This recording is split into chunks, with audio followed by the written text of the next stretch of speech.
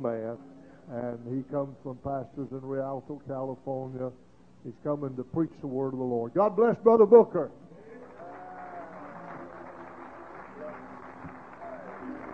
Praise the Lord. Let's lift our hands and love him. God, we love you, Jesus. Hallelujah, hallelujah, hallelujah. God, you're so mighty. We love you, we love you, we love you. Praise the name of the Lord. It's been a long time since I've been called gangly. Man, I miss that word. I used to not like it, but I realized what a compliment it was. Well, the Lord here. And everything that has been said and done in order to make this meeting the success that it's been. And to this church, there's no words to express our appreciation. I mean that very, very, very much. And Brother and Sister Lyles, you are tremendous hosts, and ministers don't come to meetings like this unless they're treated right. And they got a feeling like they're wanted and appreciated. And it's worth coming for. I'm going to tell you something. Brother Weeks, Brother Kuhn, you really need to get those tapes, CDs. And I'm not kidding. That was fabulous. And I'm not into hyperbole. I mean it. That was tremendous. That water looks good too. Praise God. I appreciate everybody that is here. I'd like you to turn with me, if you would, to the book of 1 Kings, chapter number 3. I'm sorry. I don't mean to torment you.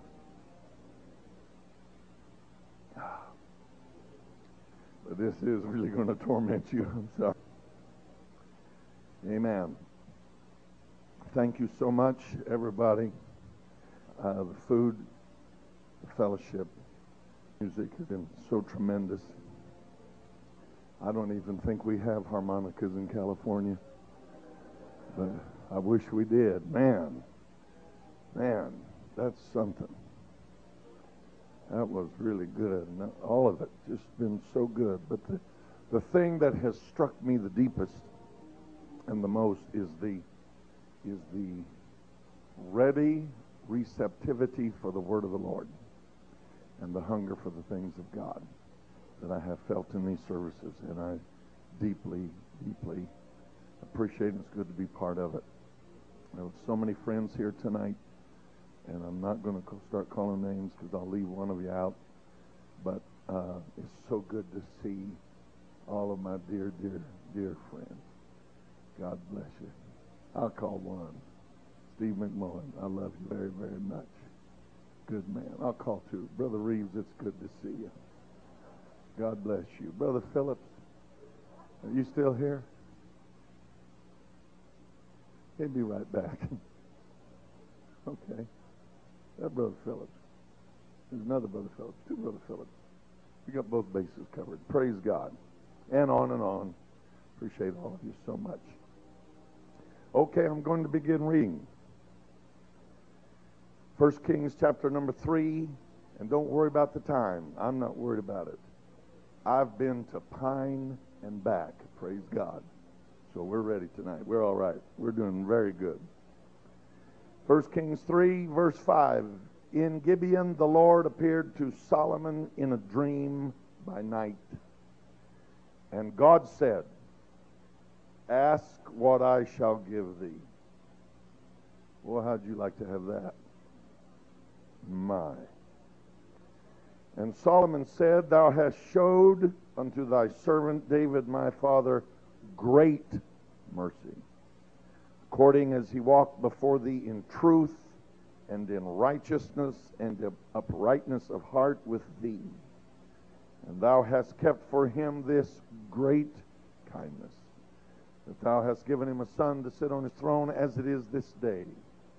And now, O Lord my God, thou hast made thy servant king instead of David my father, and I am but a little child, and know not how to go out or come in. And thy servant is in the midst of thy people. Everybody say people. Which thou hast chosen, a great people that cannot be numbered nor counted for multitude. Give therefore thy servant an understanding heart to judge thy people, that I may discern between good and bad. For who is able to judge this thy so great a people? And the speech pleased the Lord, that Solomon had asked this thing. Amen. What do you say we pray together? And let's ask that our God would minister deeply tonight. We love you. God, we ask you, we beseech you. Lord Jesus, please, in your mercy, fill the sails of our souls, God, everyone. Help us, oh God, to be on board with you in our hearts, minds, soul, spirit.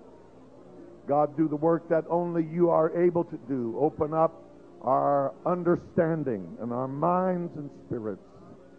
Fill them, God, with your deep desire for us tonight and in our future. In Jesus' name. God bless you so much. You may be seated.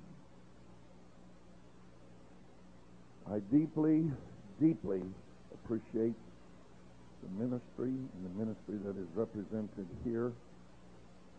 I like what Brother Coon said. There's some places you go and you feel safe. I remember years ago, my oldest son made a comment. We'd had a minister come through and was preaching for us several nights, and he was just a young boy at that time. And he said, Dad, you know, one reason I so enjoy that brother. I said, what's that? He said, well, he's ministering. You feel so safe. You don't always feel that, but it means something. I feel safe in this place tonight, and appreciate the ministry that is represented here. Now, for all of that, I believe in a perfectly balanced ministry, but I have yet, and as dearly and deeply as I love everybody here, I've yet to meet the perfectly balanced minister. And I look at this one in the mirror most every day, and I don't see one in here, in my mirror. That meaning that we all need each other. I believe in a perfectly balanced ministry, that we need each other because we all have our weaknesses, our idiosyncrasies, our areas. Some are strong in eschatology, and some are strong in evangelism, and some are strong in this area or that area. Amen. But we're all so, amen, lacking in some areas, all of us. So we need each other desperately. And God knew this. This is why, in order to perfect the church, he gave some apostles, plural, and some, amen, prophets, plural, evangelists, pastors, teachers, all plural.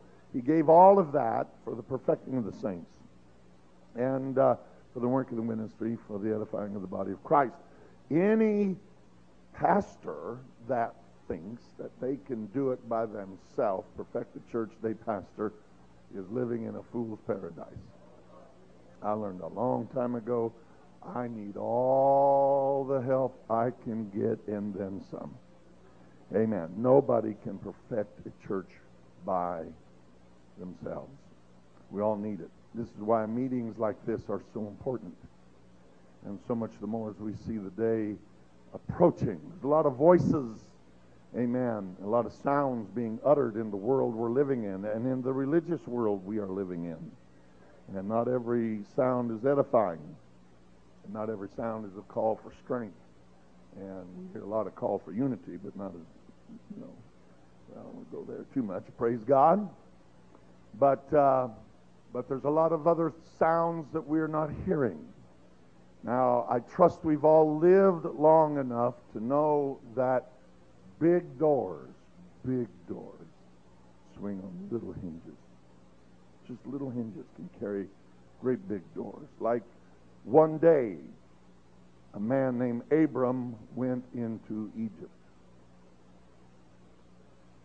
And while he was there, he picked up a handmaid for his wife, a man by the name of Hagar. And big doors swing on little hinges.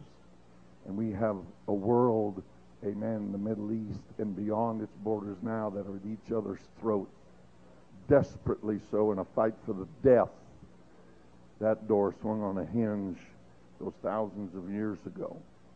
One day, Lot pitched his tent toward Sodom, and a big door swung on a little hinge. One day, David did not go to battle, and a big door swung on a little hinge. Amen. We know that we are about 250,000 miles from the moon, 239,000.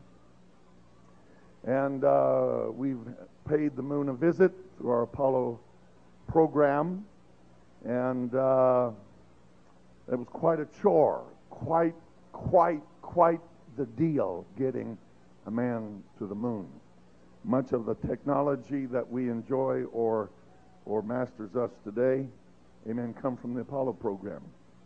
You wouldn't have a cell phone. You would not have a laptop computer. You wouldn't even have a microwave in your home had we not put a man on the moon. These things are all spin-offs and offshoots of the technology mastered for that. So that now you have more, if you have a car that you bought in the last 3 years, you've got more computers in your car than they had in the Apollo spacecraft. Amen. And so big doors swing on little hinges.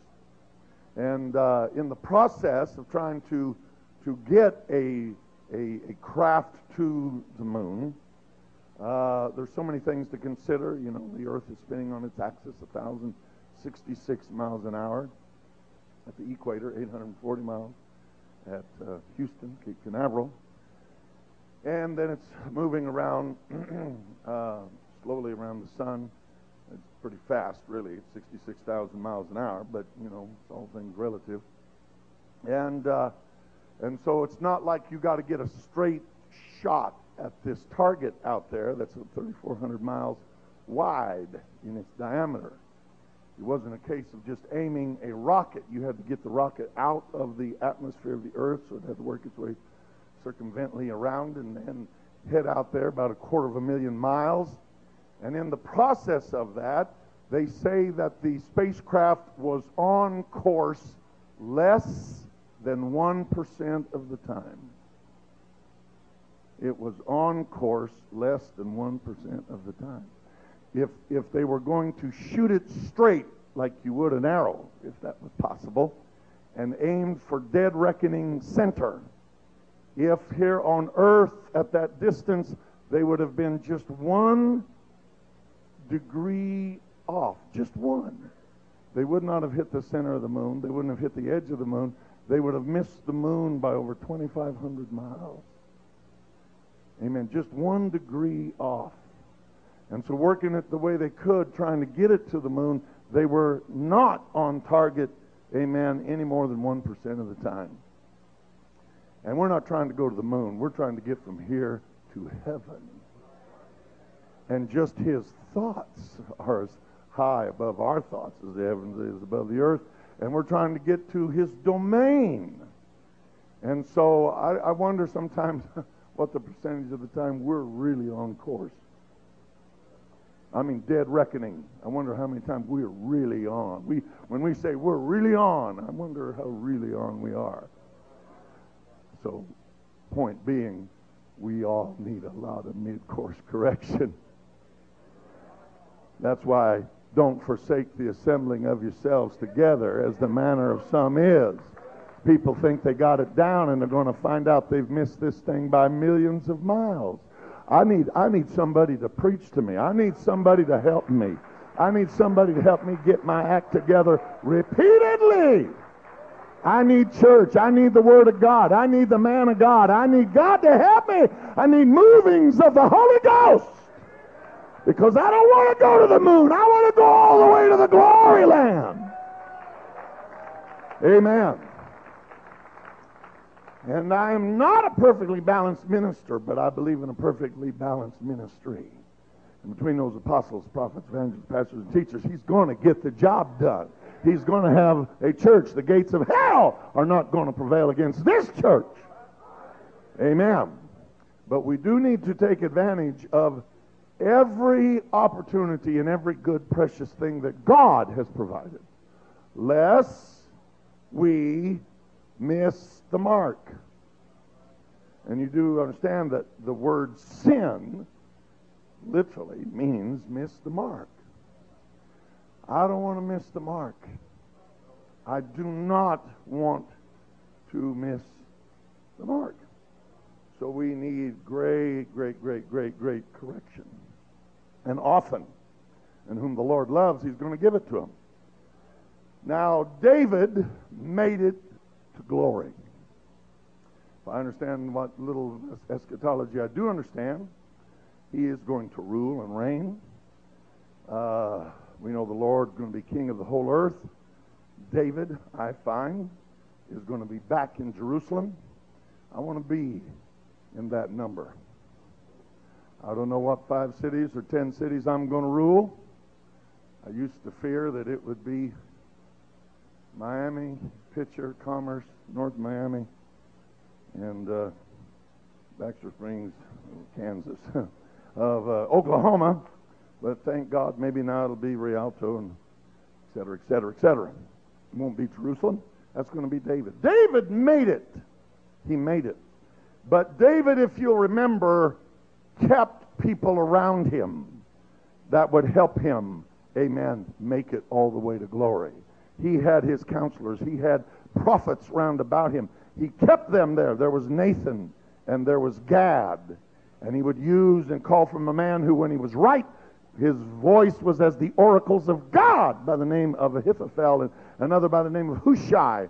Amen. And he kept people around that would talk to him. And even if it was a woman from Zarephath, she could talk sense to him. He was open to correction. Amen. If it was a prophet by the name of Nathan that would say, "Thou art the man," he would humble himself thoroughly. Amen. He would write, as it were, with his own sweated out blood, the 51st Psalm. And by the time he was done, he would be right with his God. But his predecessor, Solomon, who were the counselors in his life? I don't see any. And the man that was before him, amen, Saul, who were the counselors in his life? He had one for a while, but he basically told him, "Shut up, I don't want to hear from you," by the name of Samuel. And so he shut up. And when he finally did speak, had to be called back from the grave to say, "Tomorrow you're dead." He realized, I should not have shut down these voices in my life. I should have kept people around that I could listen to and I could talk to. David made it because he kept voices in his life that would tell him the truth. Amen. We find that Solomon, he messed up horridly, badly. Now, so did his father. But David did not end in failure. But Solomon, who said that the day of a man's death is more important than the day of his birth, nevertheless, the day of his death was not nearly as shining as the day of his birth. I trust he made it. It's up for grabs there, depending on how you look at the book of Ecclesiastes in those last few verses. Amen. I hope he did. But I do know this, that if he pulled out of the downward spiral that he'd found himself in, he had to pull himself up with the help of God out of some very deep-seated, rooted cynicism, skepticism, coldness, indifference. And it's hard to plow people out of that, especially if you're the king. and everybody's afraid to say anything around you. So I hope he made it, but if he did, it will be a great grand miracle. But God's mercy can do awesome things. You say, what all does that have to do with the text that we read? Because here he is very young in his reign as king. He is just starting out. He's gone to Gibeon. The temple has not yet been built, assembled. Amen. He hasn't been king very long. He's still going up to a high place to offer up a sacrifice. Thousands upon thousands of offerings. May not have been the best arrangement, and it wasn't. God didn't like those high places. But nevertheless, God did meet him there in a dream. And he said, what do you want me to do for you? And we've read his prayer. His prayer. I'm going to give you the title of what I want to talk to you about tonight. And I want to lodge that in our minds so it's there and we can maybe rally around it. I want to talk to you about, amen, the beautiful but imperfect prayer of Solomon. It was a beautiful prayer. It was an unbelievably beautiful prayer. A prayer that even God was pleased with. But I want to propose to you tonight that it had a flaw in it. There was something there that was less than stellar and perfect. Nevertheless, God was pleased with it as far as it went. He accepted it. He blessed him because of it. But he also blessed him in spite of some things that were lacking in that prayer. And I'm not just shooting through my hat. Hopefully I can prove what I want to say tonight. It's just like him meeting him on that high place. And we have direct speech, amen, given by God that he did not want people worshiping on every green hill. And going up into the high places, we find prophets before Solomon ever showed up that pointed out that's not what we do. There is a tabernacle, sir. Amen. And that temple was built. And even in the days of Hezekiah, when Hezekiah really got down to business with God, he brought down all the high places that were round about. And God was pleased with him for doing so. So you see a less than perfect situation, though he is doing this, no doubt in sincerity, and God did meet with him. But just because he met with him does not mean he was putting his stamp of approval on everything. So it is with his prayer. It's good, it's great. But there is a basic intrinsic flaw. But that which was good, God would bless and God would honor. He does those kinds of things. Amen. Hallelujah. He can be pleased with something that is less than perfect, because if he knows there's going to be some mid-course corrections, and it may not be perfect, but I can work with this and we'll get it out. I'll give you a case in point scripturally. Amen. Genesis 28 tells us that Jacob, amen, he's on his way. He's fleeing the wrath of his brother Esau. He's hoodwinked his father at the instigation of his mother. And now he's got a bunch of stones together, and he laid it down for his bed, his pillow. And God comes, and God meets him in the night, and he sees the ladder, the stairway to glory, and the angels of God ascending and descending. And my Bible says Jacob vowed a vow, saying, if, everybody say if God will be with me and will keep me in this way that I go, and will give me bread to eat and raiment to put on, so that I come again to my father's house in peace. Now that's quite a little list there. Then shall the Lord be my God. Now that's a little tacky. I mean, what about, you're my God, seeing how you're my God, I would like you to be with me and go with me. But he says, if you'll do this, that, and the other, then you're going to be my God. And the stone which I've set up for a pillar shall be God's house, and of all that thou shalt give me, I will surely give the tenth unto thee. So God, here I am. If you'll do thus and so and this and that and that and the other, you'll be my God and I'll pay my tithes. Now, brethren, you must admit that's pretty tacky. I've pastored a few Jacobs in my life. And God met him. God met him. And God kept him. And God helped him.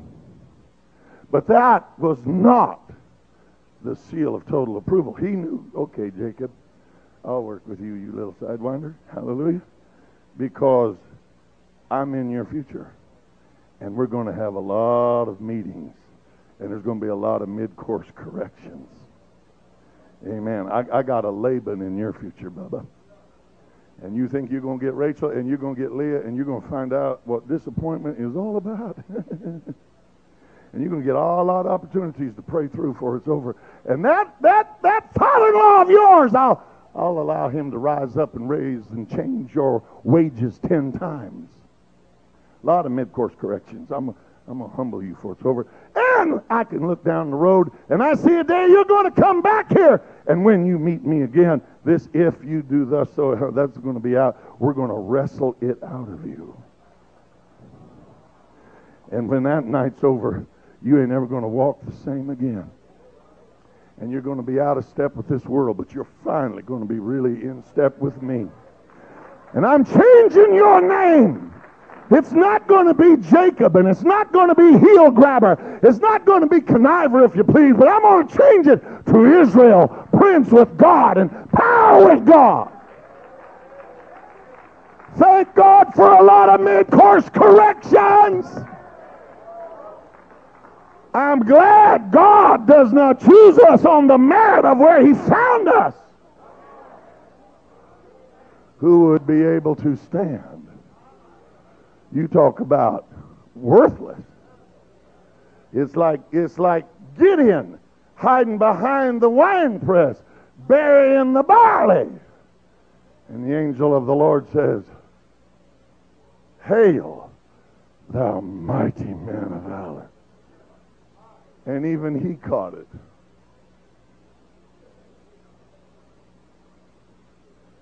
Me? Well, you ain't much now, but when I get through with you, I'm going to make you into something. Hallelujah. Thank God for mid-course corrections. Thank God for a ministry, a fivefold ministry that God keeps bringing by, and God keeps working not only on us and each other, but on the saints of God, because he's got a church, and honey, when the trumpet sounds, it's going to come together. It's going to meet him in the air. There ain't going to be the sound of an axe or a hammer or something shaving it down. It's going to be ready. Hallelujah. So he works on us now. Amen. So at that point, God honored Solomon's prayer. It was beautiful. It was heartfelt. It was sincere. It had tremendous great merit. It offered humility. See, he said, I'm but just a little child. But I would like you to notice something about that prayer. Everything about it was entirely people word. It was towards people. I want this because of the people. Solomon said, you showed my father great mercy. He walked before you. So God, I want you to hear me. I don't know how to come in or go out, if you please, before this people. And your servant's in the midst of your people, which you've chosen. And they're a great people. They can't be numbered or counted for multitude. So give me some understanding that I can know. I need a heart to judge your people. Discern between good and bad concerning your people. Who's able to judge so great a people? That's good. That's fine. But listen, left to itself on that merit only, without modifying balance, mid-course correction, it could and it did miss the mark. It was good for the time and the place, but everything he said was so people word.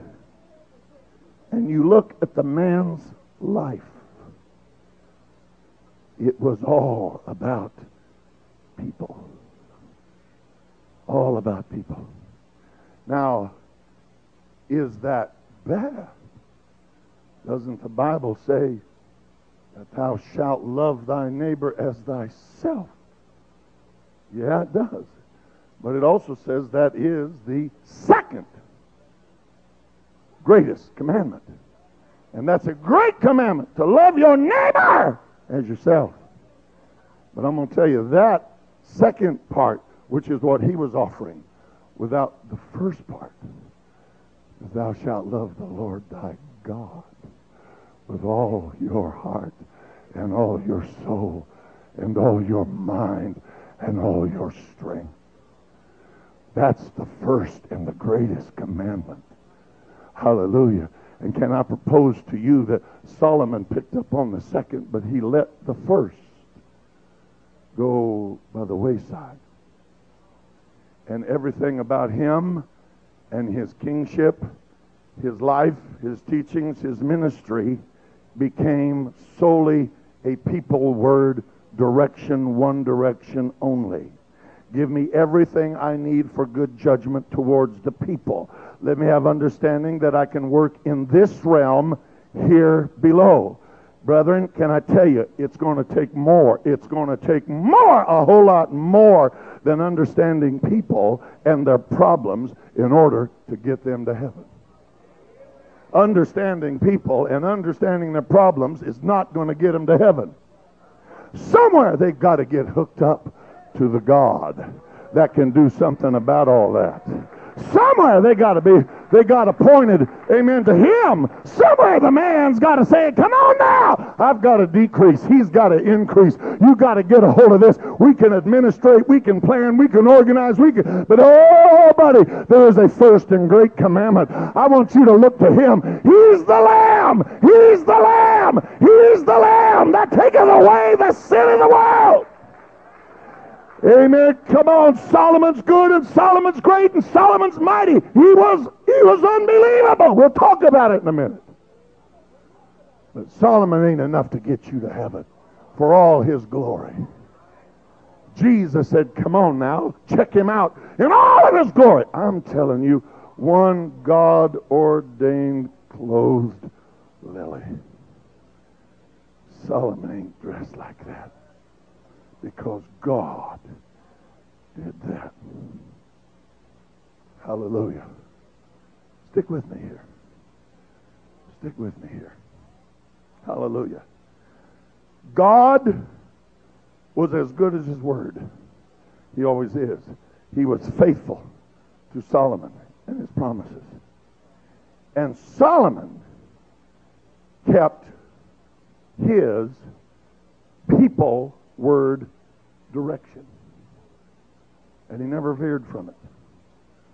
To the point that he concerned himself so much with things here below and people here below. Things on earth, the way they worked, the wisdom below, that he came to the place, I'm telling you, he forgot how to really look up and come up for air. Hallelujah. And brethren, if we're going to make it and we're going to help these people to make it, we got to learn how to come up for air. We got to learn how to get back in his presence. Maybe I'm spinning off the theme of last night, and maybe, I don't know, I'm just, well, God, it's in your hands. Hallelujah. But somewhere he would have done those people a far greater service if he could back up a little bit, even from the writing of his Proverbs and Ecclesiastes and on, and back up a little bit and start drenching himself in the presence of God, like his father David used to do. Amen.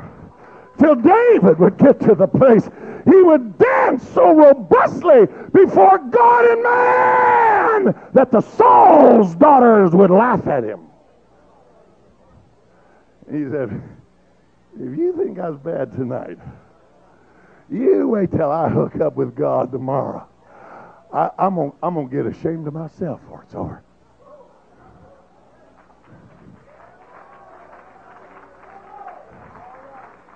David knew about people. David had an army that had good men and sons of Belial all his days.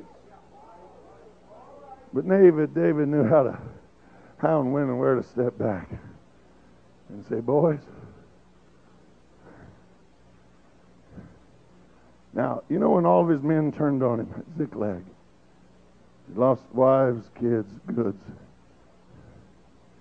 and they were going to stone him. I wonder what Solomon would have done.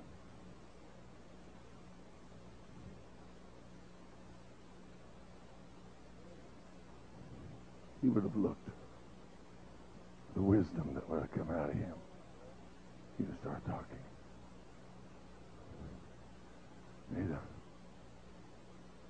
But David said, okay. And he said, I'll be back in a little while. And he got behind the rocks.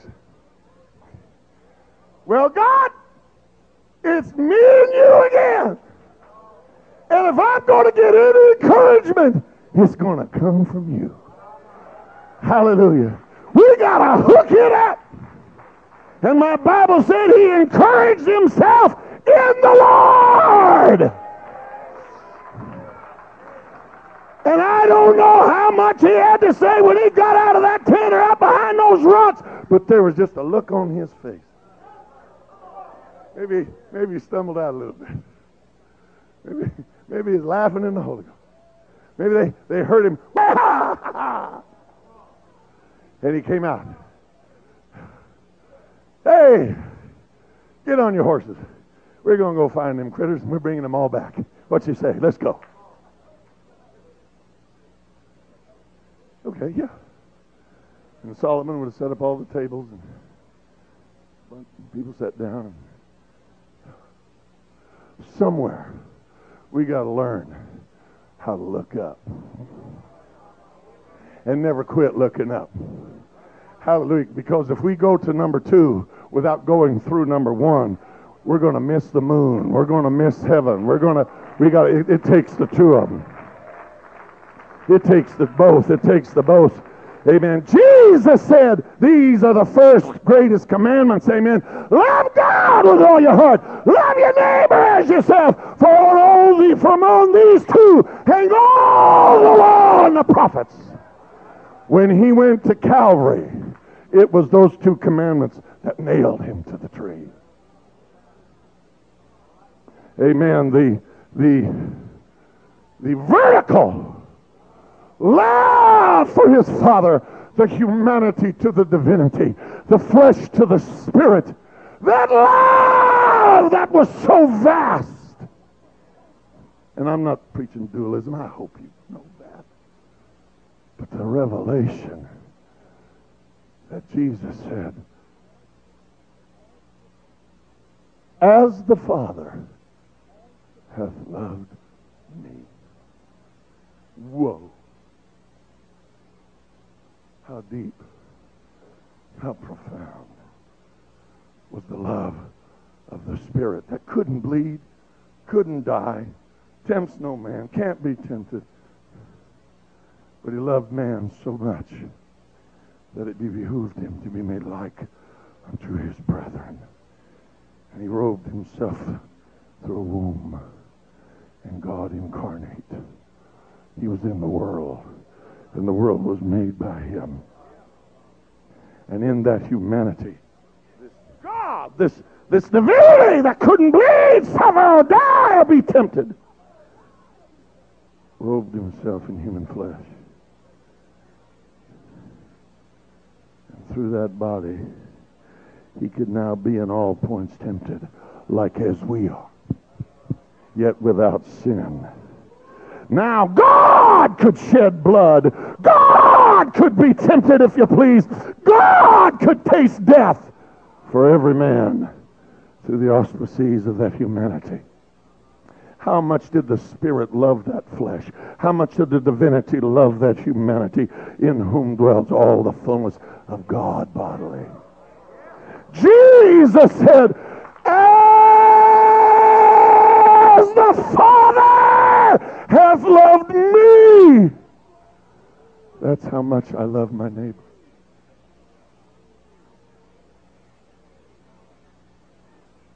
So have I loved thee. But you can't have number two without number one. And it was that love for the will of his Father that in the garden said, I don't want this cup. If it's possible, let it pass. But if it's what you want. And his love for his fellow man nailed him.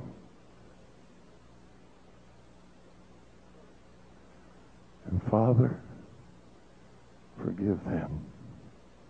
They don't know what to do. It was those two commandments that bought our ticket out of here. Because he is the only one that could ever fulfill that completely. All of us need mid-course correction. All of us need all the help we can get. Hallelujah. And David, for his faults and foibles and failures, he kept men around that would help correct him and keep his head on straight when he got off. And Solomon, it was so good. It was so beautiful. It was so awesome. Even God said, hey, that's good. You pray that, I'm going to do thus and so, and I'm going to bless you. But Solomon never changed his direction. God stayed to his word. But Solomon, he should have interjected in there. And God, no matter what about those people, thy great people, whatever else happens, help me to love you more than I've ever loved anything or anybody in my world. You've got to be number one. Help me, God. Oh, if he could have closed up that prayer with this God word, with this towards him, with this in God. Whatever happens with the people, the highs, the lows, the goods, the bads, the idiosyncrasies, God, between me and you, there can never be a breach. We got to hang in there together. But his prayer, as beautiful as it was imperfect because it was people word, people word, people word. And it would have been fine if he'd have got mid-course correction. But he didn't. He did not. And so, there he was. Amen. We see it. He built a temple. It was unbelievable. Everything went so good. It seemed so awesome. So I was great, he said, and increased more than all that were before me in Jerusalem. Also my wisdom remained with me. Whatsoever mine eyes desired, I kept not from them. I withheld not my heart from any joy, for my heart rejoiced in all my labor. This was my portion of all my labor. He built the temple. If you were going to try and build that temple today, you better scrape together over $85 billion to build the temple that he built with the gold and the silver and the wood and the stone and all that went into it. And then when he dedicated it, 5 million people plus, amen, from his own stores, 20,000 oxen, 120,000 sheep. What all the people gave said could not be numbered, but that was his own personal offering. 20,000 oxen, 120,000 sheep. Amen. We're talking about big business. We're talking about mighty. We're talking about unbelievable. We're talking about glorious. Amen. There he was. And we see his wisdom, that it excelled, 1 Kings 4, the wisdom of all the children of the east country and the wisdom of Egypt. Amen. For he was wiser than all men, than Ethan the Ezrahite, and Herman and Calcol and Darda and the sons of Mahol. And his fame was in all nations round about. He spake 3,000 proverbs. His songs were 1,005. He also talked about trees. He talked about trees from cedar of the Lebanon. Amen. He went on to talked about the hyssop that springeth up out of the wall. He spake also of beasts and of fowl and of creeping things. He became quite a biologist. Amen. The fishes. And there came unto him all people to hear the wisdom of Solomon from all the kings of the earth that heard of his wisdom. But notice, everything is earthward. Fish, fowl, beast, trees, people. It's earthward. It's impressive, but it's earthward. You know, James talks about two kinds of wisdom. There's wisdom that is above, and there's wisdom that is beneath. Who is the wise man endued with knowledge among you? Let him show out of a good lifestyle his works with meekness of wisdom. But if you have bitter envying and strife in your hearts, don't glory and don't lie against the truth. This wisdom does not descend from above. It's earthly, it's sensual, it's devilish. Envy and strife there's confusion and every evil work. But there's another kind of wisdom. That's the wisdom. It's pure. It's peaceable. It's gentle. It's easy to be entreated. Hallelujah. You can talk to the wisdom from above. You can counsel to the wisdom above. You can point a finger from the wisdom from above. And a man will receive it. Amen. It's gentle. It's full of mercy, good fruits. It doesn't have partiality. It's without hypocrisy. Amen. Solomon, for a while, lest you think I'm crazy, he drew from both. He really did. He had great insight into the human heart. The book of Proverbs mainly draws from that wisdom which is from above. But so much as you read it, and that's fine, because it's true, it's God-given, deals with people. But you see bright lights of things above. Okay? By the time you get to Ecclesiastes, it's a different story. Ecclesiastes is different. And it's there for a reason. He's not drawing nearly from above. It's beneath. It's there. Now, when it was from both, it's like the sons of God that married the daughters of men. Wow, you come awake there, didn't you? Hallelujah. You say, what happened? I don't know. And right now I don't want to know. Right here. But whatever happened when those sons of man saw the daughters, sons of God saw the daughters of men, amen, when they got together, it produced giants. Wherever you perceive them to be, regardless, they were giants. Which means, one, whatever they were very impressive. Number two, they were great in stature. And number three, they're like the 600-pound gorilla. They're very difficult to contain. And when you mix things above with things beneath, a lot of times you get giants. You mix just enough heavenly with enough earthly, and you're going to get now God calls it a freak, but it's impressive freak. It sits where it wants to. It does what it wants. It goes where it wants to go. And it's got just enough from above and from beneath that it's really impressive, and it can lure, and it draws from things spiritual as well as things carnal. Amen. And so you draw from things heavenly and things earthly, and it's amazing as far as the flesh is concerned what it can seem to produce. Amen. That's why there are preachers today that play both sides of the fence with the oneness of God and the Trinity. I mean, depending on who they're talking to and what the crowd is, they'll preach oneness. You put them in another crowd, and they'll be very careful to couch those terms correctly and, not cause any problems and on and on and on. So they're the mixing of the two, and it creates quite a giant. And it seems really impressive to a lot of people. But God looks at it and says, that's a freak.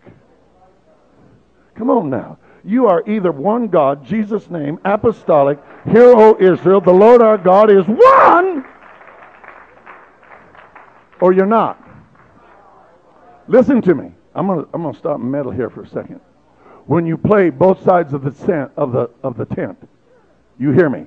You hear me. Trinity will always win. Trinity will always win.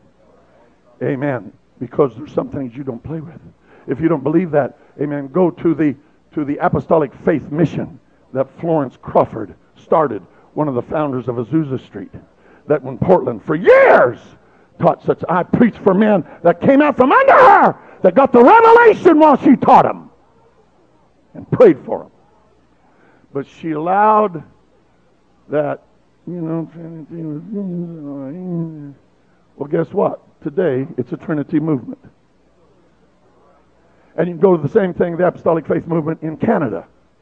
Because they said, well, it's going to be... Well, guess what? Today, it's Trinity. And you can go on and on and on. You do understand that the Quakers used to be oneness. They're not now.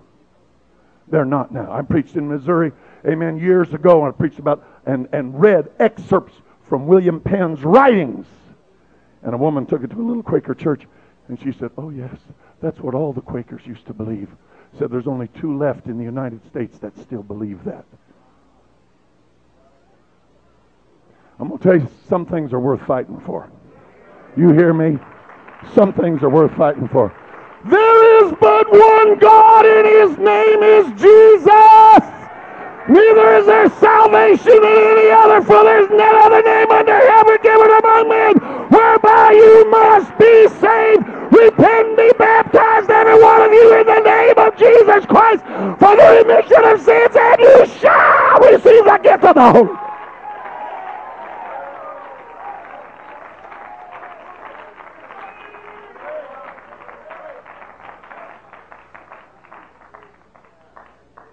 If you don't think it makes a difference, I'm going to really meddle here.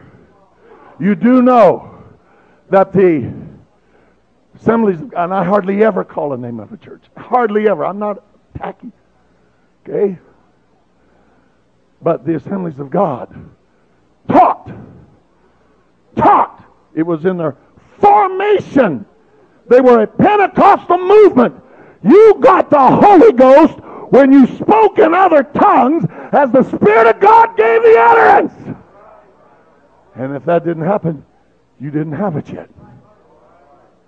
Old Brother Floyd, I'm writing a book about.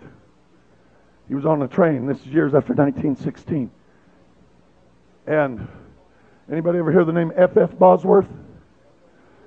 One of their big heroes. Had a huge church in Dallas. He started teaching early on that speaking in tongues was not necessarily the only sign that you had the Holy Ghost. But he had a huge church in Dallas. And it was like a 600-pound gorilla, you just don't want to mess with it.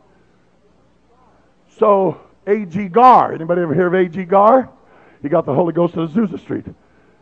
He went into the assemblies. But A.G. Garr taught, buddy, until you talk in other tongues, the Spirit of God gives out, you didn't have the Holy Ghost. Well, Bosworth, Brother Floyd, this is on, he taped it, I taped him. He said Bosworth went on a long journey overseas. He was gone for several weeks, and he asked A.G. Garr to come and watch his church. Well, A.G. Garr got in there, and he started teaching, hey, it's Holy Ghost time. You want the Holy Ghost, come and get it. You speak in other tongues, and the Spirit of God gave the utterance. He kept preaching that, and about 5 or 6 weeks, over 300 people in that church received the Holy Ghost. Speaking in other tongues, obviously. Well, when Mr. Bosworth came back, he had a problem. Because there was 300 very excited people. And they said, hey, it didn't feel like this before we had that. And why weren't you telling us about this? Because this is the real deal. And you had some left saying, we ain't spoken tongues yet. What's the deal? And so he was kind of in a tight. So Brother Floyd was on a train. And he was not in the in the assemblies, because in 1916 they showed the oneness the door. And then when he was the first secretary of the very first oneness organization, he was that for a few years. And by this time he wasn't in any of the organizations. And he's on a train, but he was very well respected. And here was Bosworth and Garr on their way to a Assembly's convention, because they were going to hash this out at the convention, because Bosworth had a problem. And Garr said, yes, you do have a problem. And we're taking it to the board and the whole conference. So Brother Floyd was on the train. They sat down and said, judge this between us. So they heard Bosworth, they heard Garr, and he said, well, you guys are going to have to figure that out. He said, but obviously I hold with A.G. Garr. But you guys going on in the assembly, you're going to figure it out. They never had the discussion. Somehow they figured a way they wouldn't have to deal with it.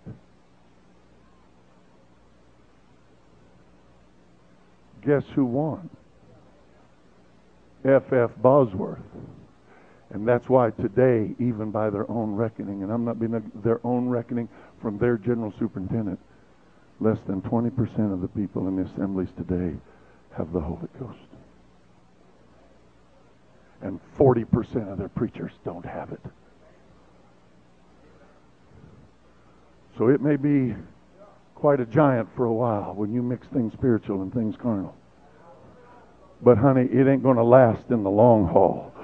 Somewhere, we got to say, hey, this is not just a people word thing. We're in this to please God. We're in this to hold to His truth. We're in this because of His book.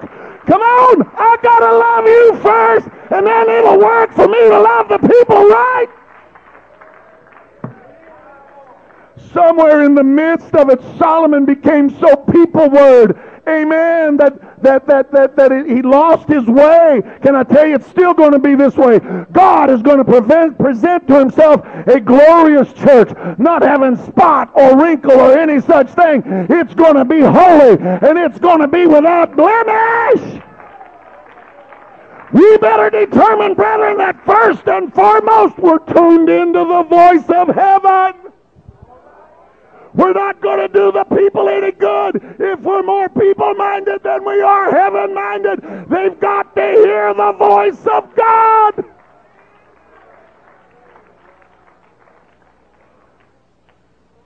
So we read books. We have seminars. Brother Kuhn, we hear a lot about leadership. We call these things church growth. While much of it's good. But no, listen. You ever notice how much of that is all people work?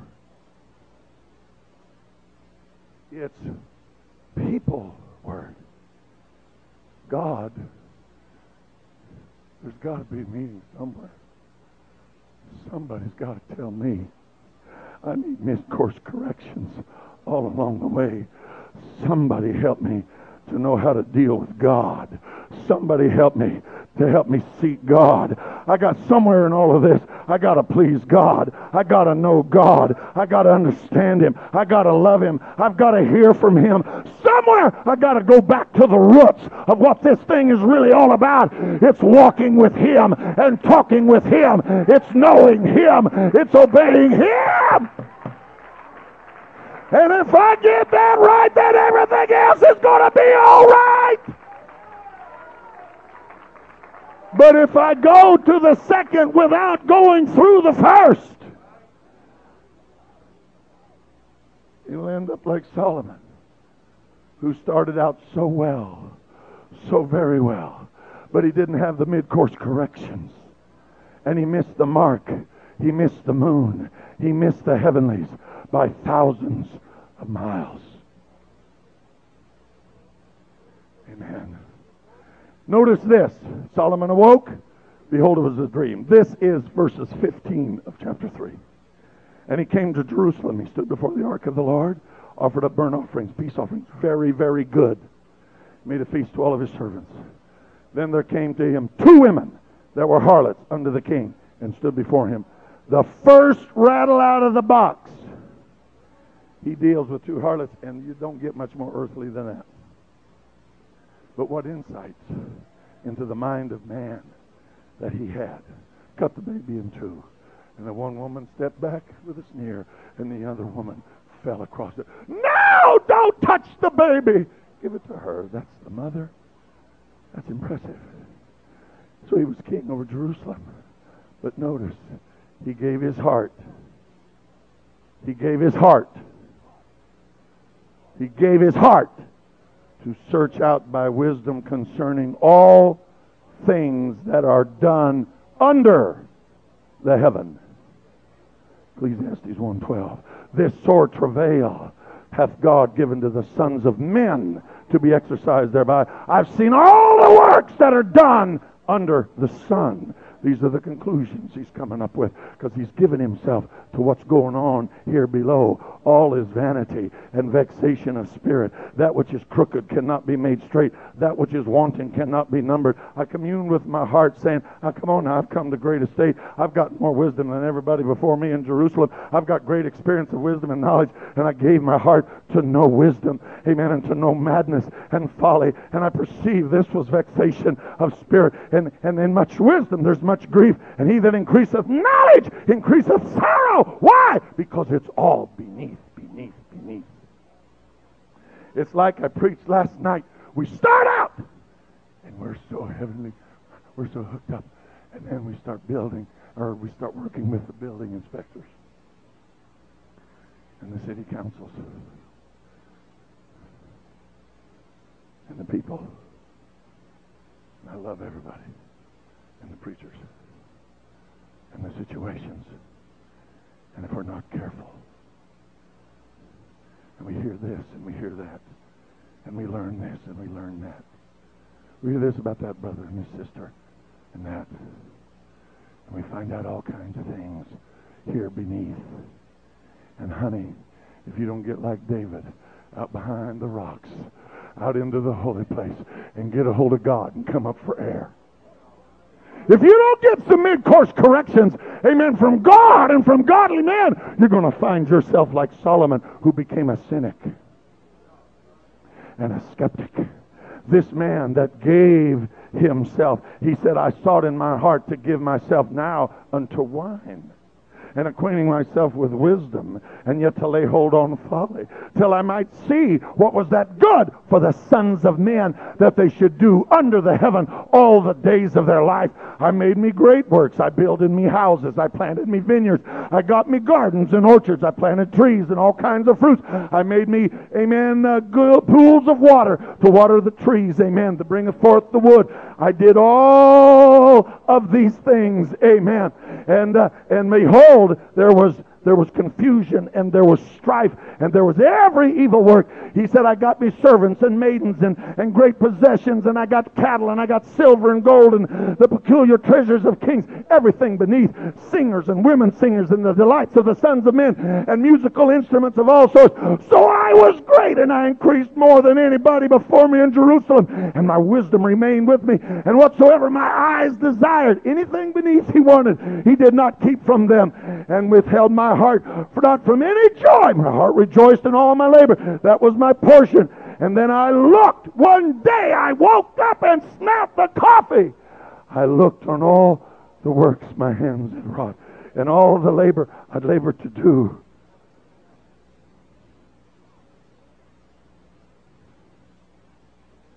And all was vanity. And all was vexation of spirit. And there was no profit under the sun. I turned myself to behold wisdom and madness and folly. What can the man do that cometh after the king? I saw it all. And in verse 17, he said, therefore, I hated life. Everything beneath. Brother Kuhn, you preached today about don't cut down the fruit trees. I made mention. It's a shame to see a person that goes through life cutting down every fruit tree that gets in their way.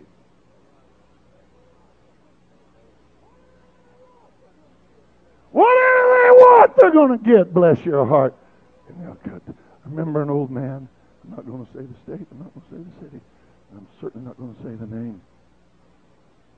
He'd been a leader many, many years.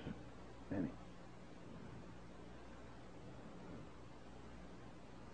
I hate to say this. When I met him, he'd been preaching for 50 years, and every now and then he would boast that he had not talked in tongues one time since the day he got the Holy Ghost.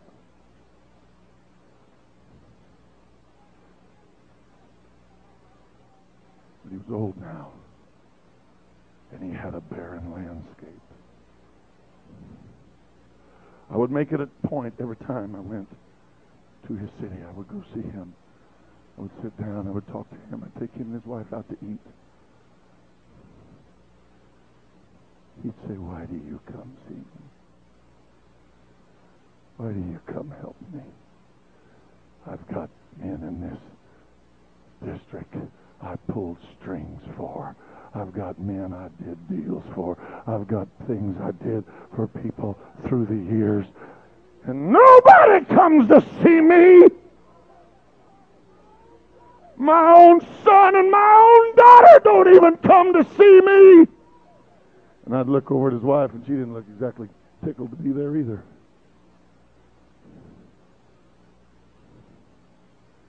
And I was looking at a man that had a barren landscape. He'd cut down every fruit tree got in his way. And now he was old, and he wanted to eat, and there was nothing left. He'd given himself to everything beneath, and anything that got in his way, he took it out of the way. And he'd say, "Why do you come see me?" And I said, "Because if the Lord tarries, and I tarry waiting, I'm going to be an old man someday. And I want God to remember my visits to you." And he'd cry. And I'd dry his cheeks and take him out to eat. And I'd leave saying, "God, please, please, in the midst of this, let me learn how to get behind the veil. Let me never forget that you're first and you're foremost. I don't want to know so much I turn into a cynic. I don't want to learn so much I become a skeptic, a disenchanted, satiated old man like Solomon, that nothing makes him happy." He knew all about people and how to do with people, but he lost sight of number one. And it robbed him. It sucked him dry. And he never learned how to replenish the virtue with the washing of regeneration and renewing.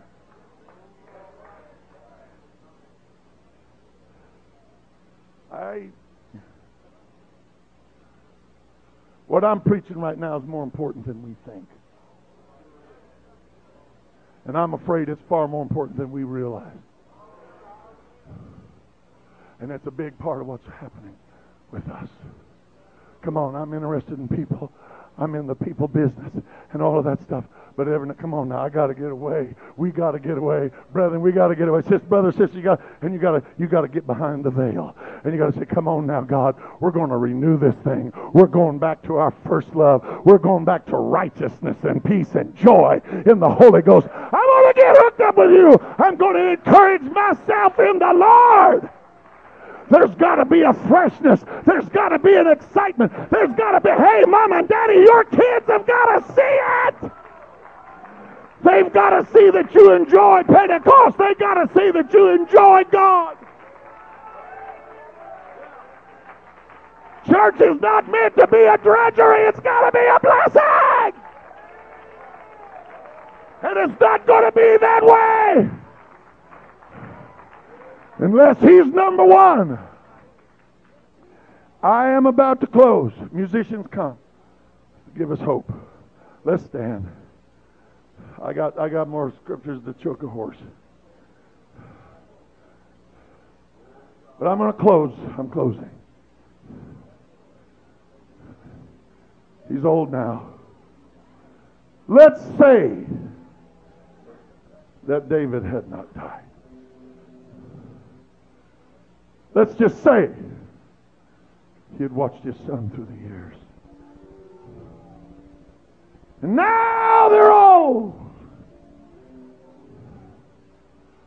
And you go to Solomon. It's like, here is the conclusion of the matter. And he'd step up to the mic.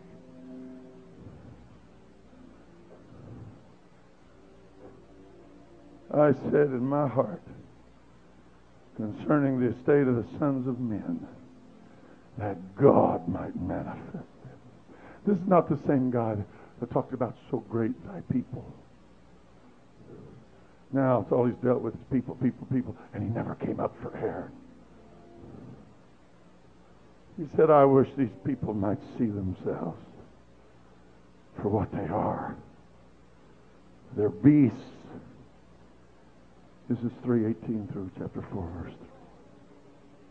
For that which befalleth the sons of men befalleth beast. Every one thing befalleth them. As one dieth, so dies another. They all inhale, they all exhale. They all got one breath. Man don't have any more preeminence than above a beast. It's all vanity. They're all going to the grave. They're all going to one place. They're all of the dust. They're all going back to dust again. Who knows the spirit of man that goes upward, the spirit of the beast that goes downward? I perceive there's nothing better than that a man should just rejoice in his own works. That's his portion. That's all he's going to get. Who's going to bring him to see what shall be after him I return? I considered all the oppression that's done under the sun. Behold, the tears of the people that were oppressed. They had no comforter. On their side was the oppressors and the people with the power. They had no comforter. I came to the place I praised the dead who are already dead more than the living who are yet alive. Yet better than they both is the one that was never born at all, who never saw the work that was done under the heaven. Now, how would you like that man to be your pastor? Cynical, skeptical, dealt with people till they're purple, but never learned the art of coming up for air. I'm going to tell you something. Can I say something? If you have prayer before service, that is not the time to take your problems to the pastor. Leave him alone and let him pray. Let him pray.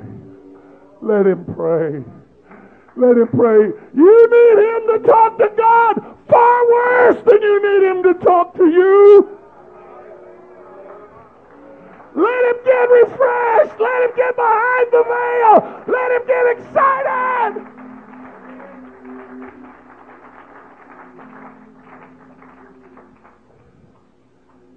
And so now you take the mic while Solomon sulks off into his miserable, disenchanted, satiated, prematurely old condition. Bitter, ugly, empty, cold. And then you take the microphone to David, who fought so many giants and lions and bears, in-laws and outlaws, and inner struggles and outer his own iniquities, he said, are more than the hairs on his head, let alone the enemies without. Come on, David, how do you feel about it? He'd lift that old wrinkled face. Oh Lord! Oh Lord!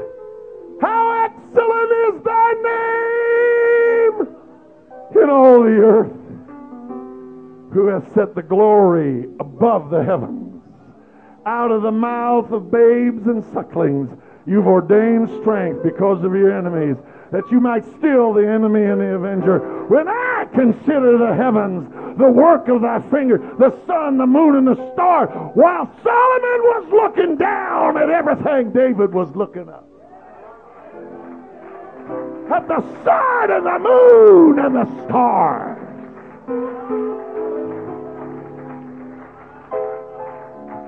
Two men looked out from prison bars. One saw mud and the other saw stars. What are we going to see when we look out the windows of life? The mud of problems, the mud of failures, amen, the mud that God formed into human beings that have troubles and struggles and trials and traumas. And that's real. But the greatest thing you can have is people that look upwards. He's big, he's mighty, he's on the throne, he's God forever! When I consider the sun and the moon and the stars, what is man that thou art mindful of him, and the Son of Man that thou visitest him? Listen to what he said. Solomon said he ain't no better than a beast. David said, you made him a little lower than the angels. You crowned him with glory and honor. You made man to have dominion over the works of your hands. You put all things under his feet. All sheep, all oxen, yea, the beasts of the field, the fowls of the air. O Lord, our Lord, how excellent is thy name in all the earth.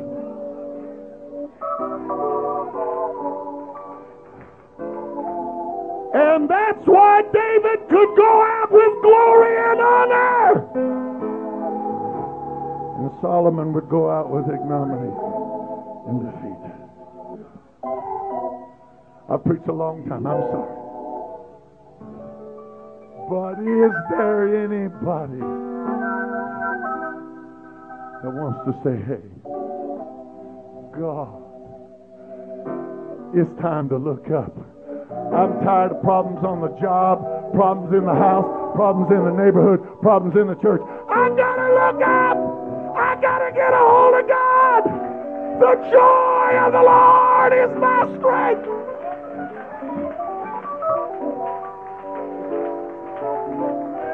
He's in this house right now. I believe if you'll lift your hands right where you are and start talking to him, the God of glory, the God of glory, the God of glory.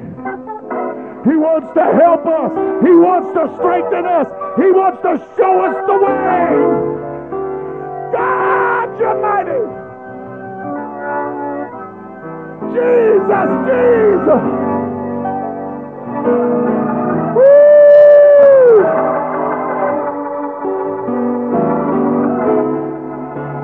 Oh, that's it. Call on him. Call on him.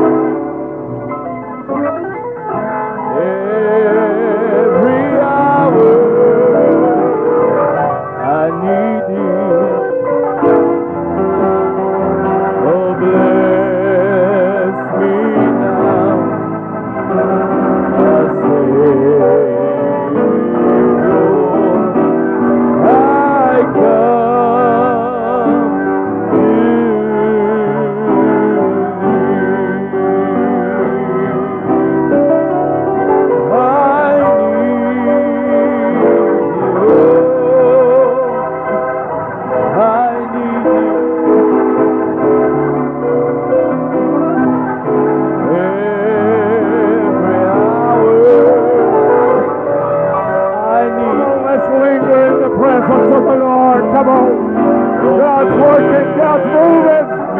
Pray there with someone around you.